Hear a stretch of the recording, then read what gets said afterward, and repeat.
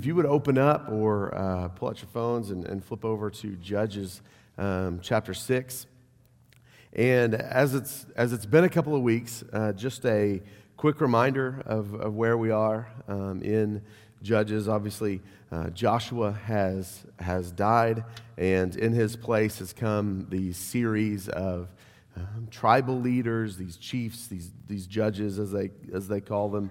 And although they had arrived into the promised land of Canaan, they had not yet driven out all of the tribes that were there. And so most of Judges is dealing with interaction with those different tribes. And Canaanites is kind of an umbrella term. There will be lots of smaller tribes that have their own names, but they all kind of fall under that umbrella. And God is going to use those groups to essentially discipline his people. And we'll talk about what that looks like a little bit. But when they begin to rebel, he uses those tribes to come and oppress his people to drive them back to repentance. And so, as I'm sure you've heard, kind of the most popular way to describe Judges is that of a spiral, right? It's not just a circle, but things get progressively worse. But there's a cycle of disobedience, crying out to God, repentance, and then back to disobedience. But it does get worse and worse. So it's fairly convenient that Owen only made it to the last of the good Judges, and then tells me to handle the, as he says, the R-rated part. We'll see if we make it there. I don't know. But he did. He made it up through Deborah, who is kind of considered, like we say, the last of the good judges, and things are about to get worse. The trajectory downward away from the Lord is about to increase. It's about to get worse and worse. And so what we're going to do tonight is kind of walk through the first 32 verses of Judges chapter 6, the calling of Gideon, kind of his first getting his feet set to do what he's going to do in delivering the people. And so what we'll do is we'll walk through it, make some observations. We won't read a whole lot from it just for time's sake, and then make a couple of larger observations about the Lord, what we learn about God, and then, of course, what can we do? How do we respond to that? And so chapter 6 opens with a little bit of background. So Deborah finishes her leadership. There's 40 years of rest and peace. And as far as circumstance goes, things are going well. But what happens is we see that the people begin to do again what was evil in the sight of the Lord. They begin to turn away from him, and so he turns them over to the hands of the Midianites. So the Midianites live in their main territory is kind of south of modern-day Israel. It would be the far western border of Saudi Arabia today. And then there's that small body of water, and then Egypt on the other side. So that's where they typically lived, but they would come in around harvest time, and essentially they would wipe out all the resources of the Israelites. In fact, it even calls them at one point, they were like locusts who would descend on the land, and they would take everything. They would take exactly what they wanted. If you've ever seen the movie A Bug's Life, that is exactly what I think of the grasshoppers coming in, and they steal everything that the ants have taken part of. If you haven't, it's great. You should see it. It's old, but it's good. Old-ish, I should say. Sorry. So, but yeah, it's like that. They would take everything that they had worked so hard to produce, and so the people began to resort to essentially living like animals, living like nomads. They would hide in caves and dens. They weren't able to set up any kind of permanent residence because they would be stolen from. They would be taken, and so eventually that burden gets so heavy that they cry out to the Lord and they ask him for his help. So when they do, something important happens this time in chapter 6. They've done this before, and you guys probably studied that with Owen, but something different happens here. That instead of his first response being relief and sending them a judge and bringing them to be saved, that's not his first reaction. For the first time, really the only time in Judges, he sends them a prophet. And as far as we can tell, the only message of the prophet is scorn, is rebuke. He does not come with nice words. He comes in around verse 7 and 8, and he says, "Thus says the Lord, the God of Israel, I led you up from Egypt and brought you out of the house of slavery, and I delivered you from the hand of the Egyptians and from the hand of all who oppressed you, and drove them out before you and gave you their land. And I said to you, I am the Lord your God. You shall not fear the gods of the Amorites in whose land you dwell, but you have not obeyed my voice." And so essentially this is an "are you kidding me?" Like, I have done all of these things for you. If not for me, you would still be in Egypt. You would still be in slavery in horrific conditions. And I've given you one primary command, obviously more, but one primary command, that when you go to the promised land, do not fall for the gods of the people there. Do not be pulled in by their influence. And yet, what do? You don't listen. You didn't listen to me. You did that. And so in the past, this help had come almost immediately. So when we see a change in God's method here, that to us signals a change a little bit in the pattern. That this is different. In fact, it's worse. Things are worse now than they've been before. And so that, like I said, that downward spiral is going to increase in its trajectory of getting farther and farther away from God. And so then we meet Gideon. And I realize that I've led us to believe that the story of Gideon is not going to go well. Well, in all reality, it's not.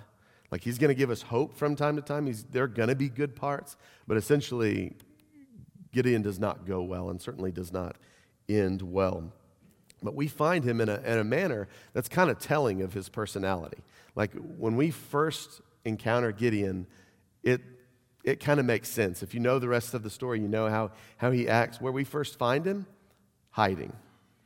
Now, there's certainly nothing really wrong with him hiding. He's hiding for good purpose. He doesn't want to be seen by the Midianites. He doesn't, because he's working with resources. He's working with the wheat, and he's taken what is normally done outside, where it's typically you would take your wheat to the threshing floor and you would work there because the wind could take away the chaff, and it was part of the process. Well, he's moved that indoors so that he wouldn't be seen and no one would know that he had resources to be taken, to be stolen there. But that idea of him hiding, that's a constant theme that we're going to see from him.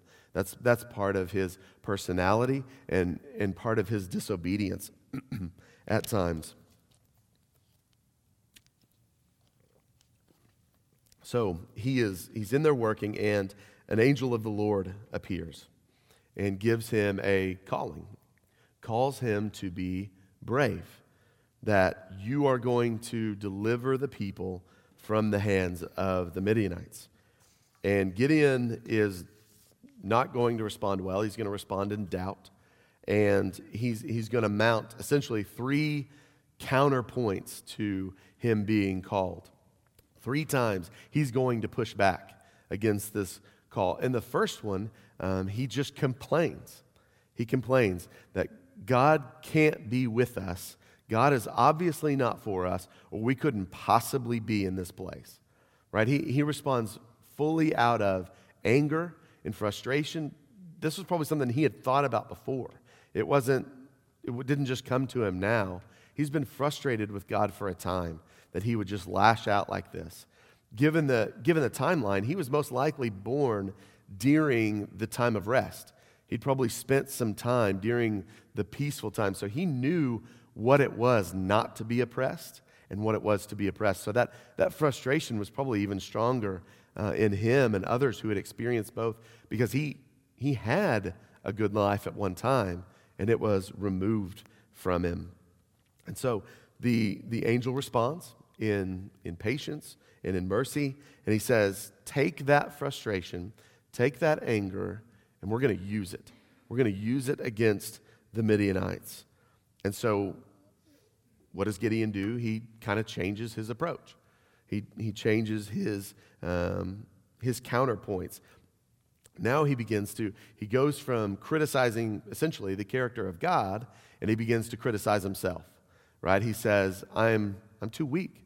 Who am I? I can't be the one to lead out, to lead out in this. And what that shows is that he doesn't yet understand really who he's talking to. It has not yet clicked in his mind, I'm talking to God. I'm face to face with the Lord. Because that would bring about humility. We would all respond in humility if we knew we were in that circumstance. We would say something like, I don't have the ability, but since you're God and you're here, I know it can be done, and I will go in obedience. This is not humility. This is cowardice. This is, I don't want to do it. This is, I'm scared. I don't want to do that. Here is my excuse. And so the angel again is extremely patient, and he clarifies. He says, you're not going to be alone. I will be with you. He gives them really detailed assurance. You're going to not only win in this effort, but you're going to have overwhelming victory over the Midianites. You're going to fight them as if they've got one guy. The locusts that you've seen, that overwhelming force that you've seen, they're going to be as strong as one man when I'm with you. And so he gives them that assurance. And so Gideon's kind of in a bind, right? He can't say no. This is God asking him to do something, but he doesn't want to say yes. What's being asked of him is difficult. It's scary. And so he mounts kind of one final opposition. He's going to make him prove that this is God. He tells the Lord that he needs a sign. And in an act of unbelievable mercy and grace, it's given to him. He goes inside and he gets a plate of food, and he brings it out to feed the man. And instead of eating it, he places it on a rock and calls flames out of the rock to burn it up as a sacrifice. And then he disappears. Almost as if to say, okay, you've been given 3 assurances. You're not getting any more, right? He just disappears, but he makes it clear to Gideon there's power here. There's power in this calling. And Gideon finally gets it. Finally, the light bulb goes on. And I think of the classic kind of sitcom scenario where somebody thinks that they're looking at somebody who's in a disguise, right? They think the beard is fake or the wig is fake or something like that. And what do? They go up and they try to pull it off and expose them, and it doesn't go anywhere, right? It's real, and then they realize how stupid they look for doing that in front of this person. I feel like that's where Gideon is.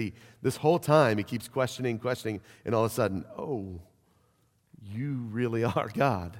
You really do have this power. And rightfully so, he begins to panic, right? Because not only did he misidentify this man as God, he was kind of a punk, right? Can you imagine criticizing the goodness of God to his face and then realizing that's what you've done later on? We would all kind of start to freak out, and that's what he does. But God is merciful again, and he sends him a message. He says, I'm not going to kill you. Maybe I should, but I'm not going to, right? I'm going to let you live. And so he has this calling. And this should strike some recollection in us from other places in Scripture. It's actually kind of familiar, specifically of several, but specifically of Moses. There's a lot of parallels between the calling of Moses. Moses is also, he's kind of hiding. He's working for his father-in-law. Excuse me. He's hiding. He encounters an angel, much like Gideon does. They're both given authority. God says, I will send you. I am the one who's sending you. You have my authority to go and do these things. Both of them give excuses centered around their own ability. I'm not good enough. I don't have enough, I can't speak well, things like that. And they both have that same encouragement, I'm with you. And they're both given a sign of fire. One is asked for and one is not asked for, but they're both given that sign of fire as a sign of affirmation, that I am choosing you. I am in favor of you to go and to do these things. And I only point this out because just of how cool it is to study God and to see his methods and to see how he works. That when we read different books, especially in the Old Testament that are written, who knows how many years apart from one another, by different authors, he has the same methods. Why? Because he's the same God. He continually works in similar ways. And so it's just a very small glimpse of the beauty of God and what it is to study his word. And so I didn't want to skip over that. So we move forward, and Gideon is now on board. He knows that he has been dealing with God. And now what's the very first thing that's going to happen? That night, okay? He doesn't have any time to process this information. That night there is some work to be done. He asks for some action.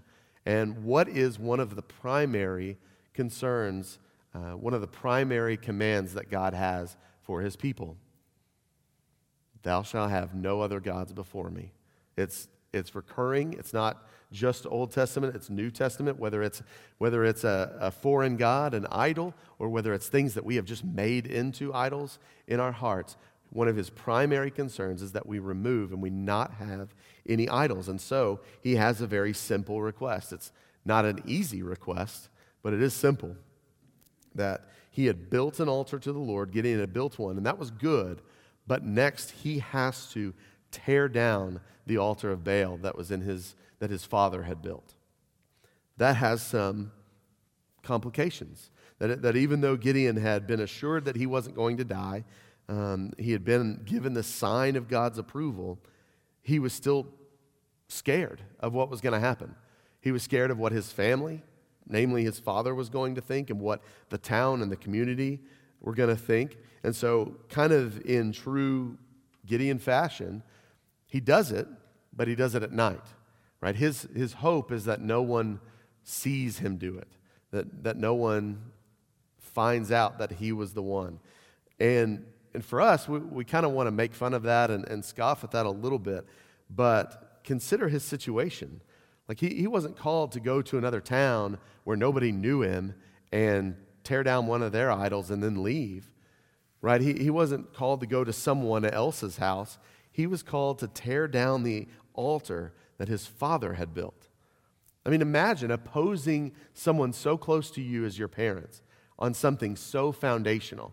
Not even political beliefs, not farming methods. Oppose him on his religious beliefs, what would be the most important thing. Everyone would know that Gideon had just very publicly and strongly spoken out against his father.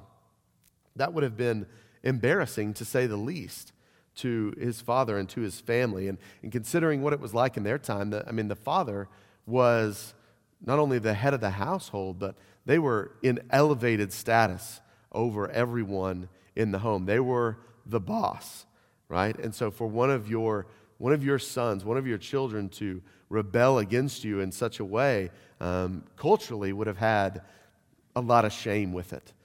Honor was very important in this culture. That would have been a very big deal. One commentator said to go against your father was to risk disinheritance, shame, and even death. So we can understand him not wanting to go up in the light of day, hitch up the bulls, and tear this idol down. And like we said, to his credit, he does do it. He tears it down. But then, of course, what happens? The town wakes up. They're going to find out something happened. That is clear. And they're out for blood. They want to know who did this. It angers them. And somehow they find out that it was Gideon. And like we said, the father being the most important, they go to his father. They seek him out and say, bring him out here. And they don't even pretend. Like this is not so we can have a discussion with him or a stern talking to or even a trial. This is an execution. They're clear. Bring him out here. We're going to kill him for what he's done.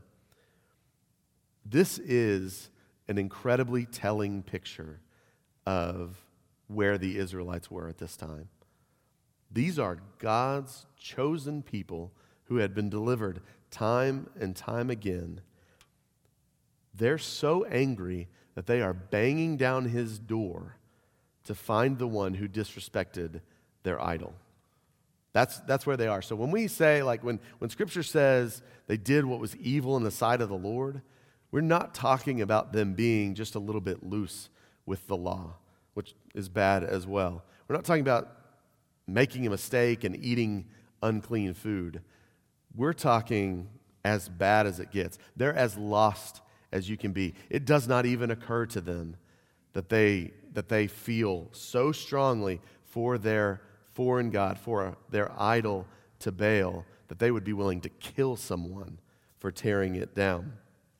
One author puts it this way. He says, the Canaanization of Israelite society appears complete.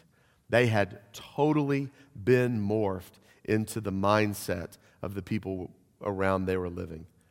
They are following the gods that they are, and they have forgotten the God who brought them there. And yet, what is this story ultimately about? God's plan to have mercy on them and deliver them all the same. So they come to Joash. They come to the father of Gideon, who easily could have turned his son over. But what does he do? He stands up for him, right? And rather boldly, he says, Baal can fight his battles for himself. If he's really a god, he can take care of it. He doesn't need you to do his work for him. And really, that's more of a challenge than expecting Baal to actually do anything. And that story should ring a bell for us as well. A father who had every right to turn his child over to be killed, and yet, what? He stands in the way. He stands up for him. He spares him, right? A very small and brief picture of the gospel that we see Gideon being on the receiving end of grace from his father, undeserved grace from his father. So Gideon is given this nickname, Jerubbaal, meaning to let Baal contend. It's a name of mockery against Baal that basically says he can't do anything. He couldn't do anything even against Gideon. Gideon did the most disrespectful thing that you can do. Nothing happened. So what's more important as they begin to use that name for him later on, especially in chapter 7 and 8, Gideon becomes this living reminder that Baal has really nothing to stand on in the face of the God of the Israelites, the God of Gideon. And so that's the story I wanted us to cover tonight. We'll move forward in the next few weeks. And what I want us to do is first ask the question, what of course does this tell us? What can we learn from this? Why do we even care? Is this just a neat story about how Gideon was called to his action? Or does it tell us more? And I mentioned here some time back, the last time I got a chance to be in here, that the most important question, the single most important thing that you can ask about a passage of Scripture is what it says. What does this tell me about God? What does this teach me about who God is? And so that's what I want to move into in the theology section, is what is this teaching us about God? And we'll get to the part where we talk about how it relates to us, but let's first just see what can we learn about him in this. And there are probably lots of things. These are just a few that I thought of. The first thing that we see, just chronologically in this story, is that God will discipline his people. It's an important thing to understand that God is active in disciplining his people. Look at verse 1. It says, the people of Israel did what was evil in the sight of the Lord, and the Lord gave them into the hand of Midian for 7 years. He's active in that process. That was not a passive thing. God chose to give them into the hands of Midian. He caused it, and he caused it against his own people. This is not like the book of Joshua, where typically it's the Canaanites that are on the sharp end of the stick. Now it's the Israelites. They're the ones who get it. But with God, there is always a reason. And that's why we use the word discipline instead of punishment. You could use both, and there's justification for both. But sometimes I think discipline helps us understand a little bit better that with God, there is a purpose for these hardships. There's a purpose for these circumstances that he puts his people through.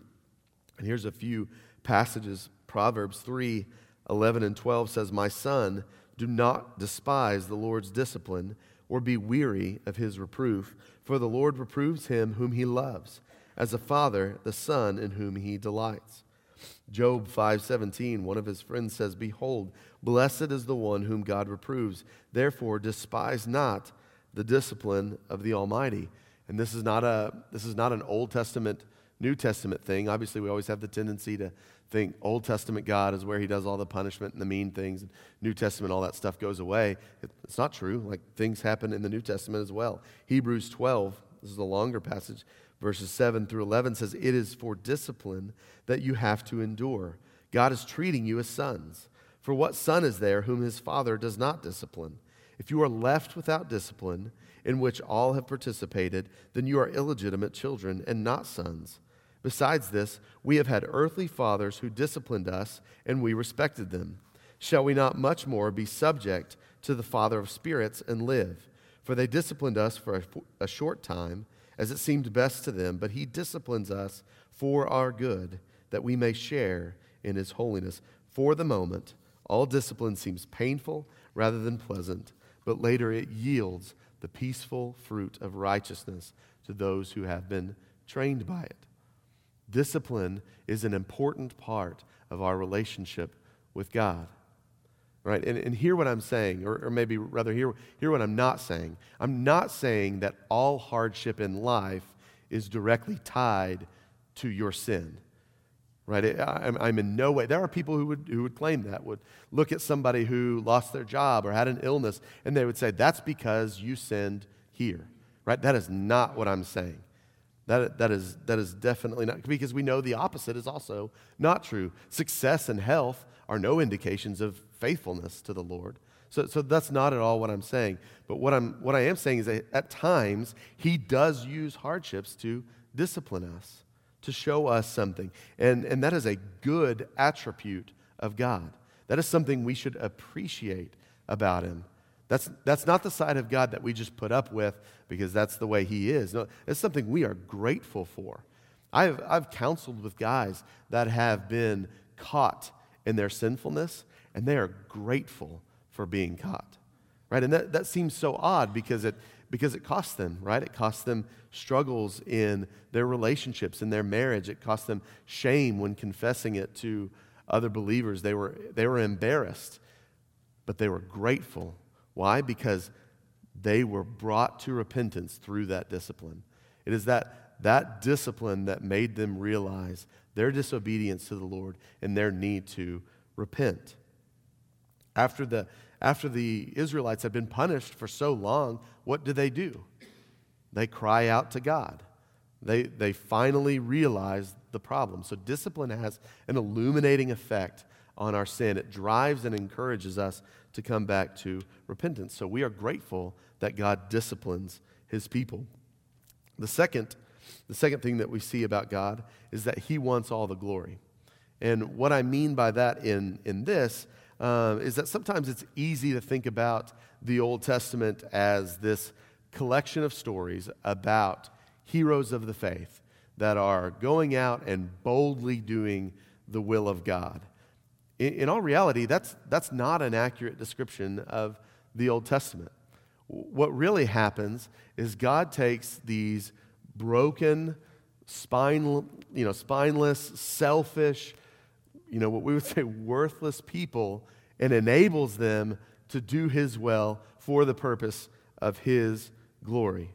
And there's an important reason for that. And that reason, this actually kind of illustrates why I always say it's important to ask first, what does this teach us about God, before asking what does this teach us about ourselves? Because you might read the story of Gideon and how it goes, and you see that God uses him to deliver the people. And you might say, you know what? If God can use Gideon, someone as bad as Gideon, someone as weak as Gideon, then he can also use me. And that's true. That would not be an untrue thing to glean from this text. But if it's not seen through the filter of the most important reason God used Gideon was so that Gideon would not get the credit, but so that he would. Right?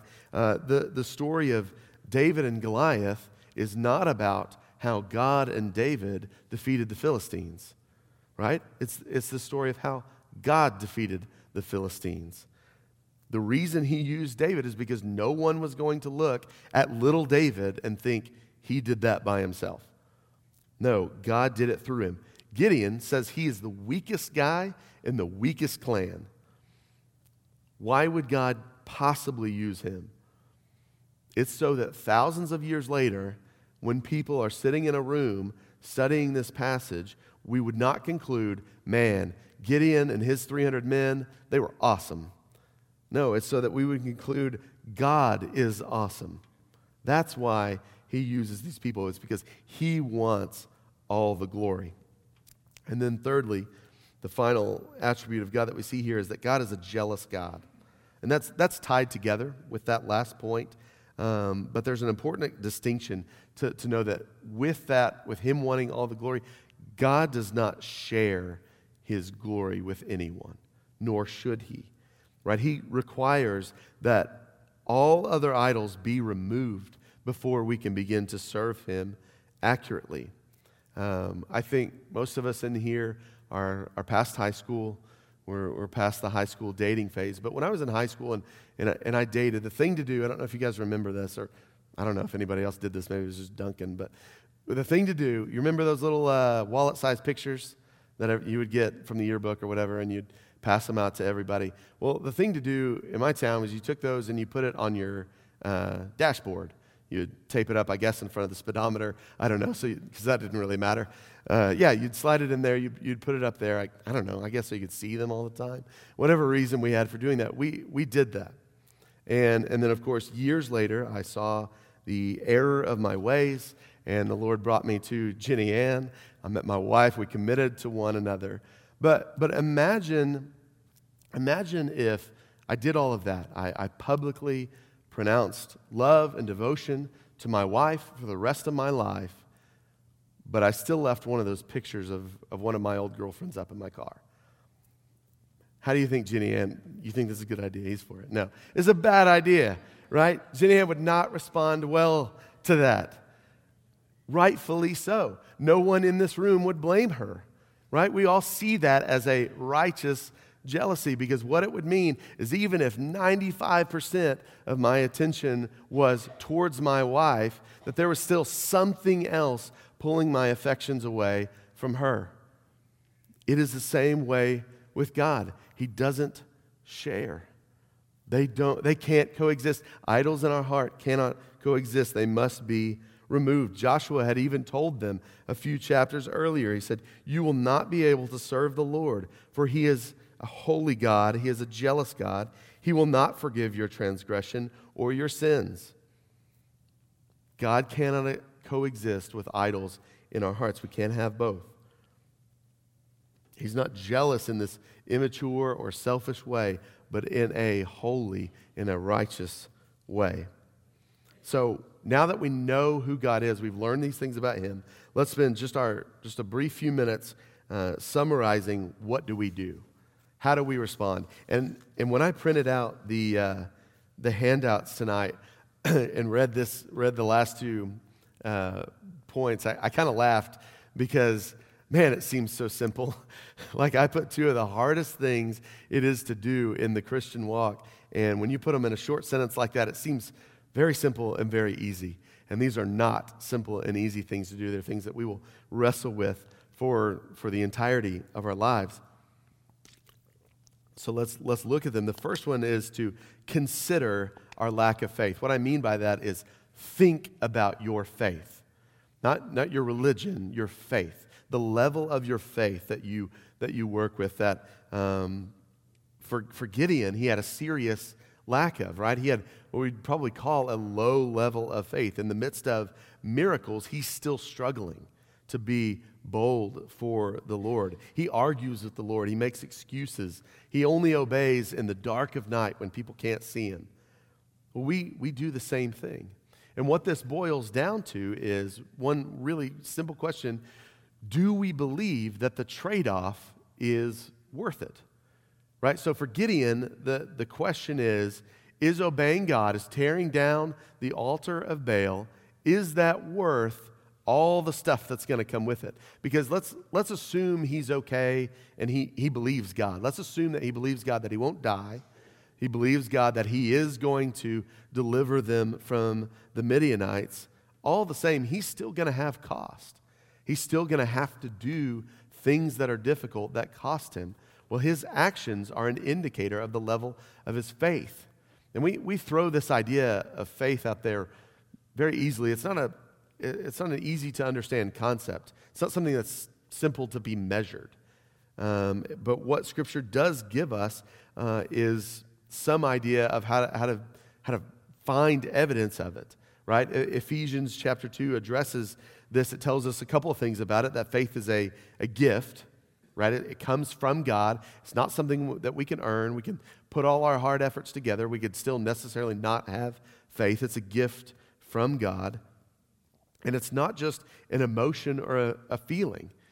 In fact, faith is most evidenced in what we do when we don't have that emotion, when we don't have that feeling of closeness to God, right? When we don't have a spiritual high, what do we do then? That's evidence of what faith is. And so we are to pursue God, and in doing so, find the evidence of our faith, right? The more we act in faithfulness, the more we find evidence of our faith. And that faith is a gift from God, remembering always that it's a gift. And so consider where you are. Consider Gideon and where you would be in his shoes. And consider what you can do to find that evidence of faith and thus be encouraged to have more.